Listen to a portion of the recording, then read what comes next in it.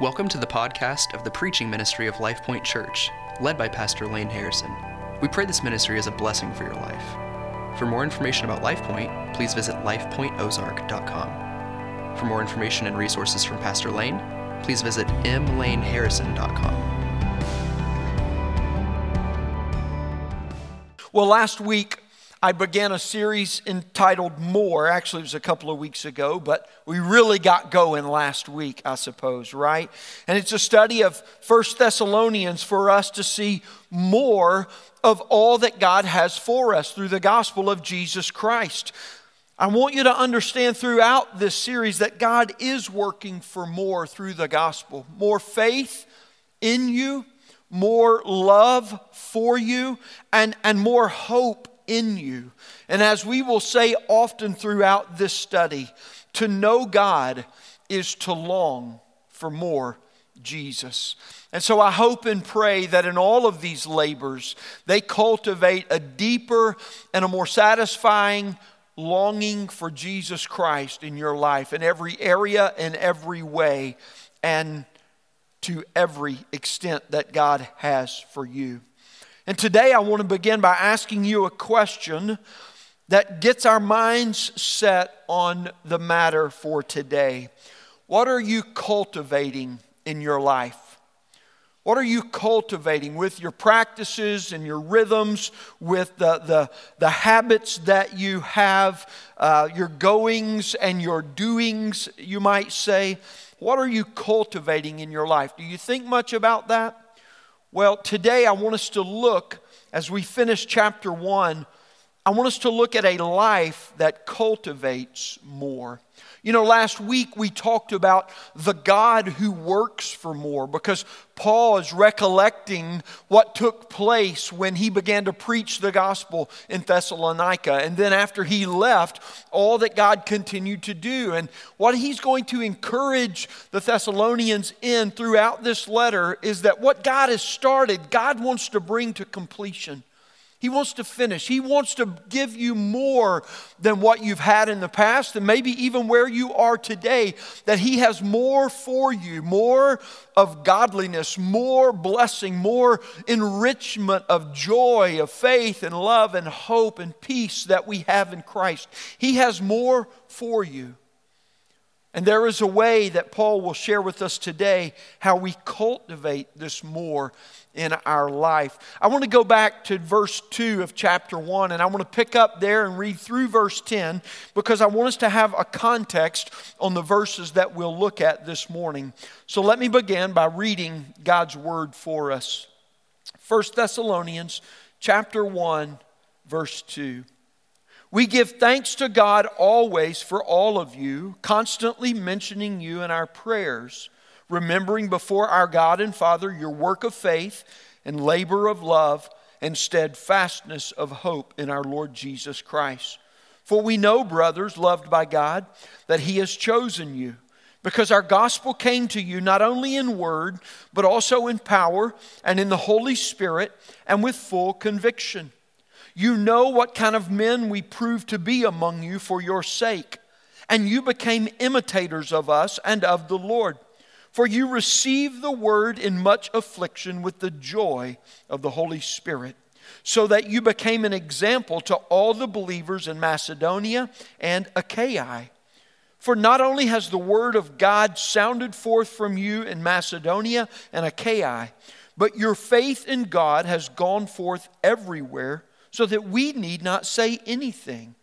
For they themselves report concerning us the kind of reception we had among you, and how you turned to God from idols to serve the living and true God, and to wait for His Son from heaven, whom He raised from the dead, Jesus, who delivers us from the wrath to come. May God bless the reading, the hearing, the understanding, and the obeying of His word today. I want to talk to you this morning about the life that cultivates more. You see, once Paul identifies how it is that God was working from the beginning in Thessalonica to do what God wanted to do, he now begins to move and describe how it is that the gospel took root among the people to form a community of Christ followers and to bring more, if you will. You see, we ask today, what is it that God has ordained, that God has put His stamp of approval upon to accompany this gospel message? And what I want to begin with this morning is to see a gospel pattern that takes place in these verses, a gospel pattern. He says this in the second part of verse 5b, as he transitions from the way God worked. He begins with this. He says, you know what kind of men we prove to be among you for your sake.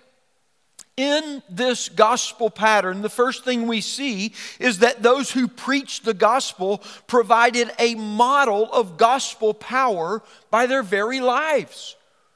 It was not hollow and empty words that were brought by Paul and his companions, but rather it was a message that was demonstrated through their lives by their own change from gospel power. They weren't traveling salesmen, they weren't just purveyor of goods, but rather they were men whose lives had been radically changed by the power of the gospel.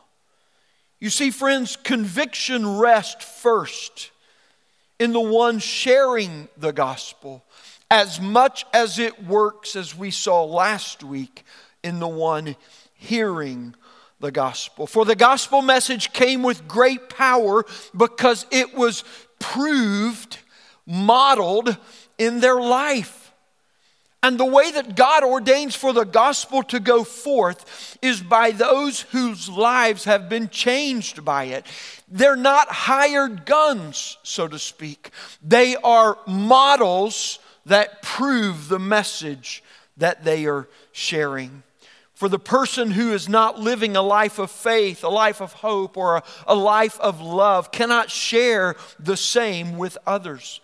And the first aspect of this gospel pattern that we see is that the gospel they preached was proved in their living. And then he says, verse 6, for you became imitators of us and of the Lord, because you received the word in much affliction with the joy of the Holy Spirit. So not only did the message come by the model of those who proved what they were saying, but those who believed the message and embraced the gospel became imitators of those gospel models. Now don't miss this aspect of the story. Before anyone in Thessalonica saw the model proven, or saw the message proven by the model of the lives preaching it, this imitation was already taking place. For Paul didn't travel alone. He traveled with a companion, Silas and Timothy and Titus. And there were a number that we know were regular travelers with Paul. And then as a church would get formed, Paul would go, you stay here, continue to do the work of the gospel. We're going to keep moving on.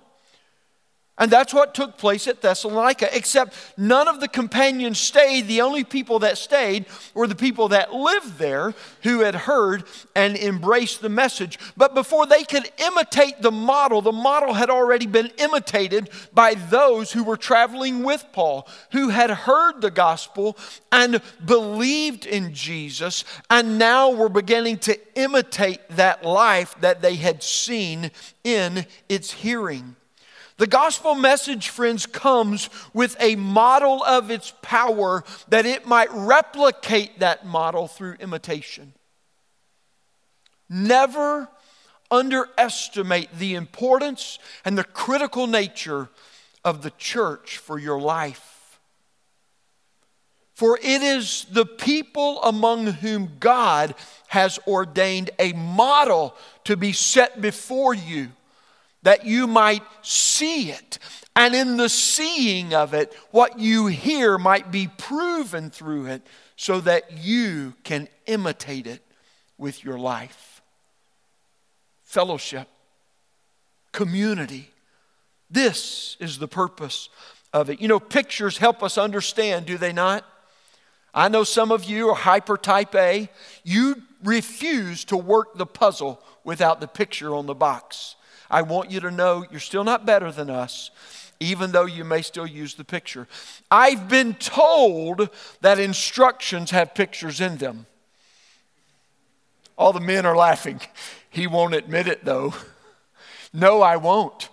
I don't know that instructions are any good. I've never used them. I prefer to do it 4 times and get it mostly right the 4th time and then just deal with it and have all the extra screws and nuts and bolts left over. These are the values of pictures, of models for us. And what we see is that Jesus came to us as our first ultimate model for imitation. For Hebrews tells us in chapter 12, verse 2, that looking to Jesus, who is the founder and perfecter of our faith, there's a reason we look to Jesus and the life that he lived when he walked on the earth. Because this, friends, is a pattern that God has ordained in the model of the gospel. That he wants us to be able to see what is being said. And Jesus was the perfect picture of God. And he is the perfect model of knowing God, because the Bible tells us he was the firstborn not only of creation, but also of redemption. That doesn't mean he was first in order, but first in priority. Like Jesus is God's created intention for us as a human being. This is what humanity was intended to look like when God created Adam and Eve in the garden. But sin damned us and condemned us when it expelled us out of the garden. And what the gospel does is, looking to Jesus provides for us that ultimate model, not only of who we were created to be, but who God is redeeming us to be. The firstborn of all creation and redemption. And so Paul is exhorting the people to imitate him as he imitates Christ. He says this in Philippians and Corinthians and a number of different places. Why? Because following Jesus is the essence of the Christian life. And following others as they follow Jesus is the essence of the very purpose of our life, disciple making. Sometimes we get embarrassed when we need a model, don't we? I'll briefly refer back to my lack of use of instructions. We don't want to admit that we need help. We'll figure this out on our own. Yes, but we don't have to make every mistake that's always been made. And we can see how God has designed and ordained for us to live. You see, friends, I've asked myself this week, when do we stop imitating those who have gone before us? When do we stop imitating those who have discipled us? And here is my answer, as profoundly and deeply as I could imagine and delve in it. I'm not sure. Because I will say this, I still look to people daily in my life to help me understand what it means to live like Jesus and to walk following him. We need one another. That's what Paul is telling the Thessalonians. That we need those models who present for us a provenness of the message, that we might learn to follow after Jesus. A life lived for more Jesus imitates the gospel models that are all around it. Like a GPS that strives for greater accuracy, the more number of satellite signals it receives, the stronger the signal, the greater the accuracy. And so it is with the more models of godliness and Christ-likeness and gospel provenness that we have in our life. We walk after Jesus. Verse 7, he goes on to say in this gospel pattern, so that you became an example to all the believers in Macedonia and Achaia, or that city and that greater region. You see, as the Thessalonians imitated gospel models, they themselves became examples for others in their own life. Their imitation provided new examples to encourage and to strengthen an ever-expanding and larger network of people. Because the people they knew and the people that they interacted with on a daily basis were people that had not seen the original messengers who came and had not heard the original message. But because they were imitating a model that proved the message, now other people were seeing a new model that started as an imitation. Do you see what's happening here? How it is that God brings more through the gospel. Because the gospel, friends, forms a community that is centered around Jesus among His followers as we imitate gospel models in accepting and embracing the message. And we become, in and of ourselves, examples to others.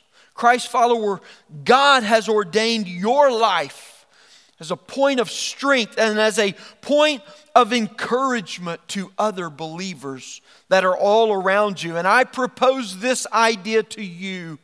It will be far more true than you will ever know long before you ever know it. People are watching us, and especially when we wear the name of Jesus in our life. And the way we live says more about what we believe about God through His Son Jesus Christ than all the elaborate words will ever say. As we follow Christ together, we strengthen one another's faith in Jesus by our own lives. I hope you're seeing the more that God is bringing through the gospel, but I want you to see this, that Paul's not done yet. Look at verse 8. He goes on to say that for not only has the word of the Lord sounded forth from you in Macedonia and Achaia, what is he saying here? That not only have you in your imitation become an example, but now the word of the Lord is sounding forth from you. You're just telling people about what God has done for you through others by the message of the gospel. The very word of God is going out through that, such that you've become an example to live the gospel. And examples that live the gospel always serve as a witness who testify to Jesus. You see, so often our testimony begins just with what has happened in our life. And might I remind us and encourage us to understand that our testimony is but a threshold to the redeeming work of Jesus on the cross. That there's no better way for us to enter into a conversation about Jesus than to begin by telling what He's done for us. But friends, let's don't ever let that be the end of it. Let the Word of God be sounded forth from your testimony, that when you share what God has done for you, you might share that what God has done is for you too, for all who would hear. For that's the potency of the gospel that comes through our witness when we testify. This brings us back to the very beginning, that there were lives that proved the gospel message. Were there not? We've come full circle. We've come full circle. You see, the greatest power of our testimony is not that there's somebody among us who knows that the gospel has changed their life and they prove it by the way they live, but everyone who comes among us and hears the message and believes actually becomes a witness who testifies to the gospel potency in their life. And more God is doing through this. A life that is changed by the gospel always becomes a witness to its power. Every follower of Jesus is a faithful witness to testify to his life-changing power by the gospel. Listen, I could tell you so many facts about the Bible long before I could tell you I've been changed by the message of the Bible. I grew up in a preacher's home. I won speech tournaments that were speeches from the Bible. I won Bible drills. I had ribbons. I had awards. And I'm not negating those things because there was a very real training process that was taking place in me. But friends, I want you to know my intellect was far, far beyond my understanding prior to knowing Jesus. But when the gospel finally got through those layers of hardness that I had built up, all of that understanding was stored once in a dark room, and the light came on. And thank God that it did. And how about you? Some people, in the first hearing of anything to do with Jesus, the light comes on. And then some of us are just a lot more stubborn, a lot more hard-hearted, and models of rebellion before we ever become models, witnesses of redemption. How powerful that is. And he says this, the second part of verse 8, but your faith in God has gone forth everywhere so that we need not say anything. Hey, who was that guy that came through town that time and preached to us? I don't remember his name, but I can't forget what he said. Right, that's what Paul is saying. If you never remember my name, who cares?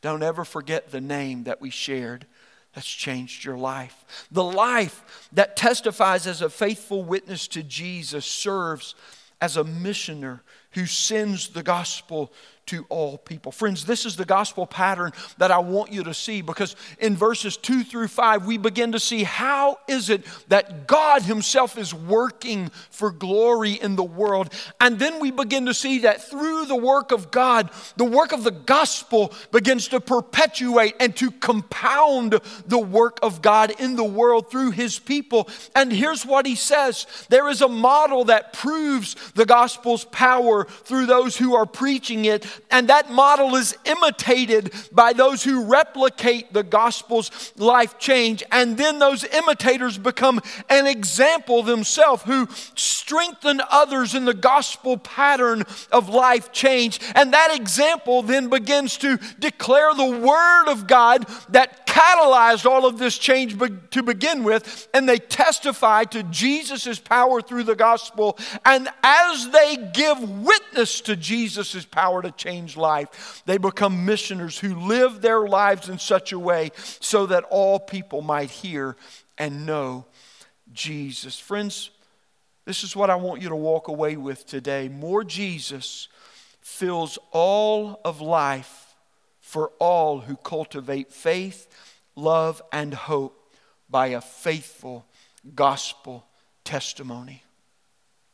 More Jesus fills all of life for all who cultivate faith, love, and hope by a faithful gospel testimony. That's how Paul is beginning this. He's reflecting years later on what took place in Thessalonica, and he recounts how the gospel among them has led them, taken root in them, if you will, to pursue more Jesus and to demonstrate this pattern of how their new life took root among them. There's no doubt that what took place, Paul was not surprised by, but what Paul wanted them to understand is, I don't have to come back to town for more to be a reality for you. That the one who was there before I got there, the one whom we shared shared when we arrived, and the one who's been there ever since I left is the only one that can bring more, and He is the one that wants to do more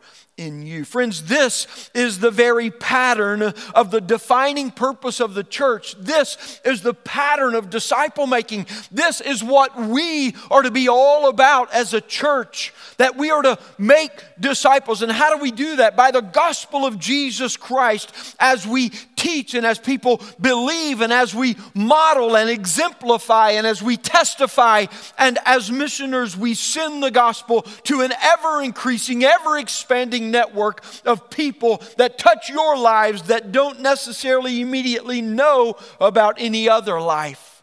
But that network goes forth as a faithful testimony. More than a high intellect, more than a hyper emotion, or even the reveling of material blessing, Christianity produces more faith in your life, more love in you, and more hope in you when it culminates in obedience to Jesus. You see, more Jesus compounds through one catalyzing gospel testimony, friends.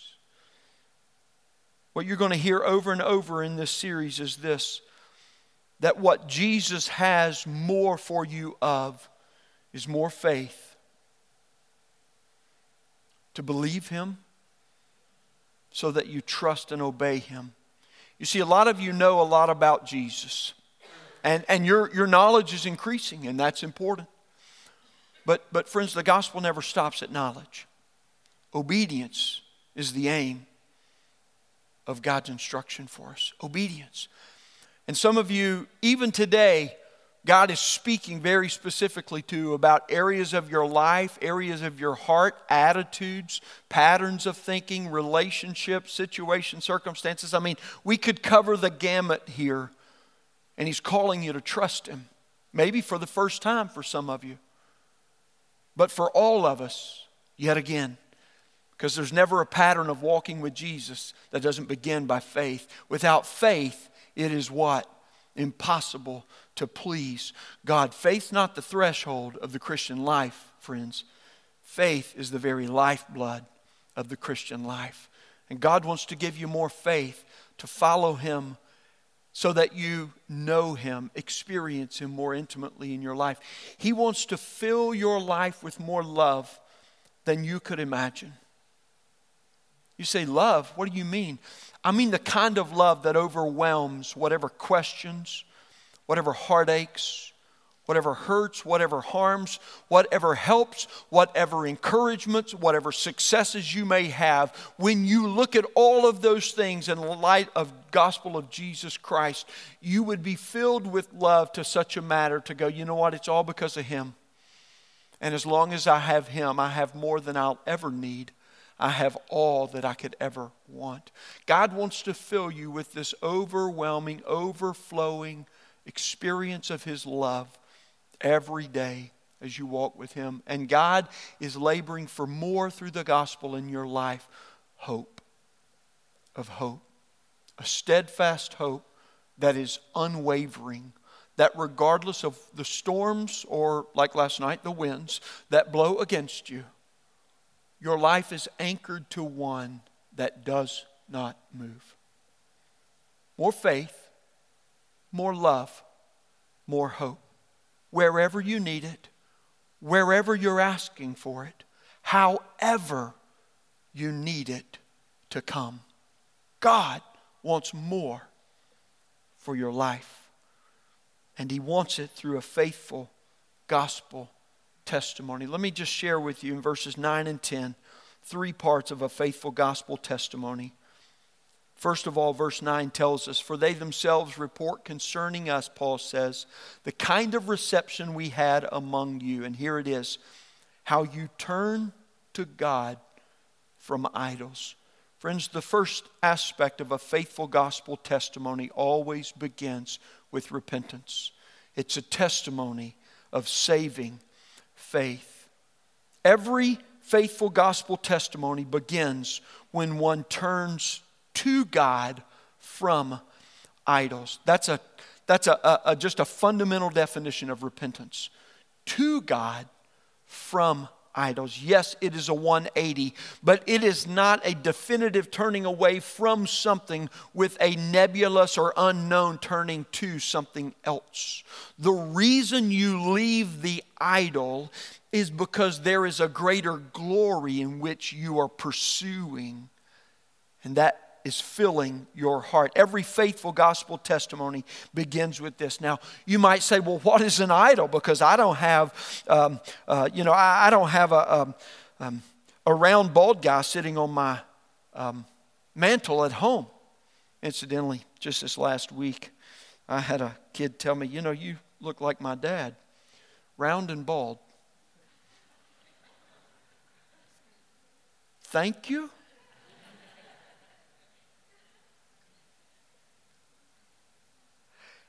I took the essence of what I wanted to believe that person meant more than the actual words that it did mean. Friends, what is an idol? Because so often we conceptualize it in such a way that it's really not even near our life. It's something we don't deal with. But actually it's far more than that. An idol is anything that invites your trust by promising acceptance or accomplishment, by promising security and safety, by promising to you protection and provision. An idol comes from any area where we seek our identity and that reinforces the sufficiency of ourself. Idols are not only individual, they're cultural too, because so often we find comfort, we find security in the flow of the mass, do we not?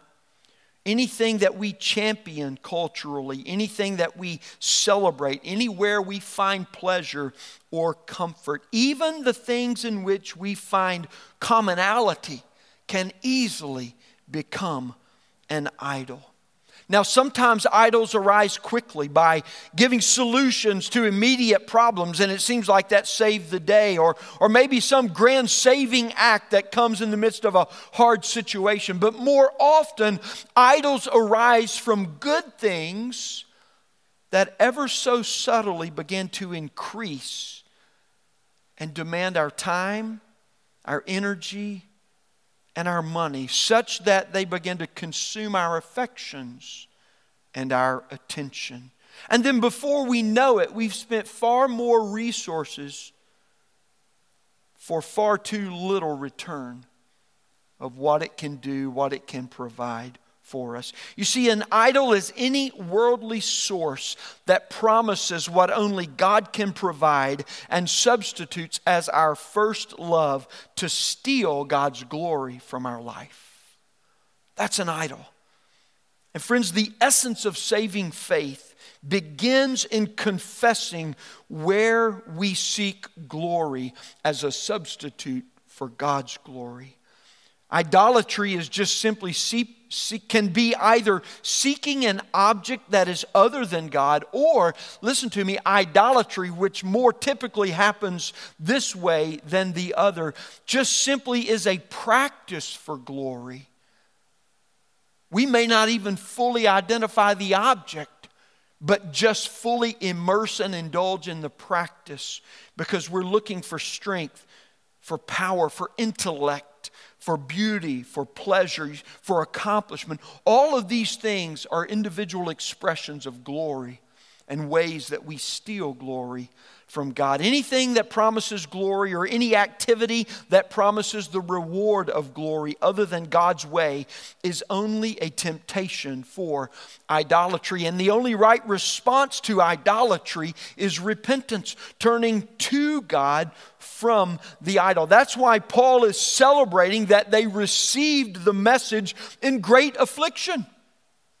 Why? Because the message didn't come just to solve their affliction. The affliction remained and even intensified by persecution.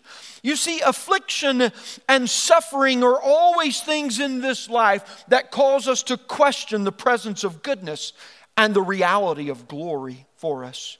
And as the gospel was preached, even in the midst of what Paul says was severe affliction and severe suffering and an increasing persecution that actually becomes a source of affliction and suffering, they believed in Jesus.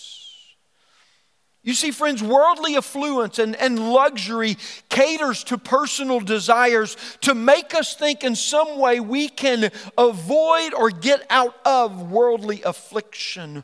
And a heart that is full of affluence and luxury is seldom receptive soil to the gospel message. Even Jesus tells us in Matthew chapter 19, verse 23 and 24, that only with difficulty will a rich person enter the kingdom of heaven. You see, he's speaking to the rich young ruler who's come to him and said, you know what, dude? I've done everything you told me to do. What more must I do to enter into heaven? And Jesus said, sell all that you have, give it to the poor, and come, follow me.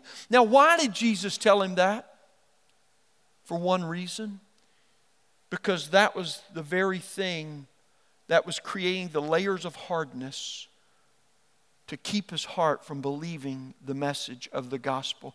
Jesus goes on to say in reflection of this, I tell you, it is easier for a camel to go through the eye of a needle than for a rich person to enter the kingdom of God. Friends, I want you to know that verse is horrible news for us in America. Horrible news for us. And it should shake us to our bones. Because affliction and suffering remind us of our true nature, of our own inability and insufficiency. And as one commentator says, affliction has always been the lot of true disciples of Jesus Christ. To believe in Jesus is to receive and accept affliction. You see, often in affliction and in suffering, that's when God speaks the loudest. And the gospel comes in the midst of affliction and suffering to reveal that nothing can thwart God's good gift of life, of peace, of love, of joy, of faith, and of hope. Affliction and suffering either makes the soil of our heart receptive to God's love in the gospel, or like water on dirt, it hardens us in disbelief to reject Jesus. You see, it's not the things of this world that are killing us. It's what we're allowing the things of the world to cause us to believe that's killing us. And that was Jesus' point to the rich young ruler.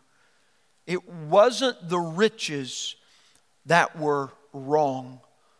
It was the way he held them in his heart that were wrong. No matter how long you follow Jesus, a faithful gospel testimony always begins with repentance of turning to God from idols, even and especially as you mature as a Christian. You see, in Christian maturity, it can best be measured by when you consistently fight idolatry and temptation to sin more at the root of that idol's hold in your heart than just at the manifestation of its fruit.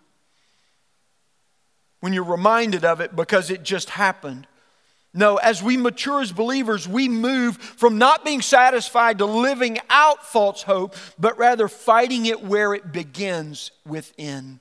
And I want to ask you today, have you turned from the idols of your heart and of your life to trust in Jesus? And do you even know what idols are tempting you?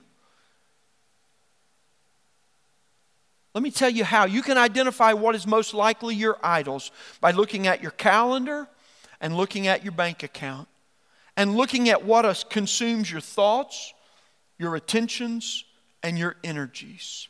And here's what you should do with that, friends. Don't just look at your checkbook and go, take it away, God, take it away. Not that I'm worried everybody's going to walk out of here and do that. You shouldn't just look at your calendar and go, take it away, God, take it away. No, that's morbid. Right? What are we to do then? If the way you practice these things doesn't honor Christ as Lord, as first in your life, or the way in which you think about them does not align with His Word, you can know that it is an idol that is stealing away from God's glory and substituting a lesser glory. Might I just give you one final caveat in regards to idols? First, idols often come from the good things in life and our practice towards them. Idols will never provide the provision, the protection, or the pleasure that they promise, but they will always destroy the person whose life they inhabit. The second aspect of a faithful gospel testimony is the testimony of a life-transforming love. He says this, you turn to God from idols, and then he says to serve the living and true God. Friends, the change experienced was not only on how they thought, felt, and acted, but far more. Their lives were no longer lived for the things of the world nor for themselves. The gospel changed their whole life. Instead of living for the things of the world, they lived in the world but not of it. In other words, they took the things of this world and they brought them to bear upon the glory of God, and they used all things for His glory, so that now their whole life served God. You see, the second part of a faithful gospel testimony is how it is that God's love transforms us from the inside out. There won't ever be a better explanation in this world for being set free from the bondage of sin than managing your money in a way that the world doesn't fully understand, to bring honor and glory to someone other than you. There won't ever be a way in the world where the world can fully explain what it means for you to just give yourself up and to serve in order to love other people. Oh yeah, you need to carve out a little niche of time that culturally accommodates so you are a doer of good deeds, and the culture says, good for you. But when you begin to sacrificially give of yourself in ways that oftentimes many others won't see initially and don't fully understand, but you live in all ways and at all times to bring a faithful gospel testimony to serve God through that testimony more than you're serving yourself, the world's going to look at you and be baffled by you and go, why would you do that? Why would you do that? That's what this life-transforming love is all about. That through the gospel, God's love fills us so that we respond by serving Him with our whole life. Our whole life. Everything puts God first. Not only in what it is, but in the way that it comes about. Loving God is never only about a feeling or a thought, but it centers our life upon the gospel so that Christ is Lord in all domains and realms. And the gospel redeems, so our whole life is lived to demonstrate love for God by serving Him. The third aspect of this testimony is the testimony of sustaining hope. Verse 10 says, so that you would wait for His Son from heaven, whom He raised from the dead, Jesus, who delivers us from the wrath to come. Friends, shared testimony of sustaining hope in the world, because of our hope being anchored in God's eternal promise, is one that the world will never fully comprehend, but everyone is dying to know. A hope that does not begin in this world cannot be substantiated or sustained by it. For the only hope for the Christian to thrive in the world is to know that our hope does not reside in this world. Our hearts will be filled by that which consumes our eyes, and if the world's consuming our eyes, it will fill our hearts. But if our eyes stay set on Jesus, He will fill our life. I need to stop for today. Have you turned to God from the idols of your life? Do you know what they are? Are you serving God with your whole life in this pattern of gospel redemption and power that God wants to bring more? Are you experiencing a hope that sustains you regardless of the affliction or suffering that is set on you? More Jesus fills the life of all who cultivate it. More faith, love, and hope by a faithful gospel testimony. Will you pray with me?